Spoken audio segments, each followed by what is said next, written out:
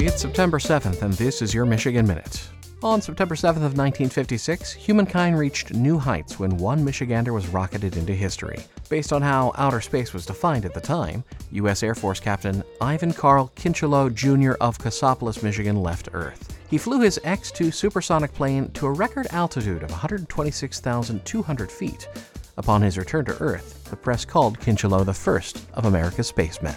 He became a national celebrity and appeared on television to describe his experiences. Kincheloe was also chosen, along with two other pilots, to fly the next-generation test plane, the X-15. However, less than 2 years later, the engine of his F-104 airplane failed fatally after takeoff. Neil Armstrong, friend and fellow test pilot, said that Kincheloe would have likely been the center of America's space program. Just 30 years old when he died, Captain Kincheloe was buried with full military honors at Arlington National Cemetery. And that is your Michigan Minute.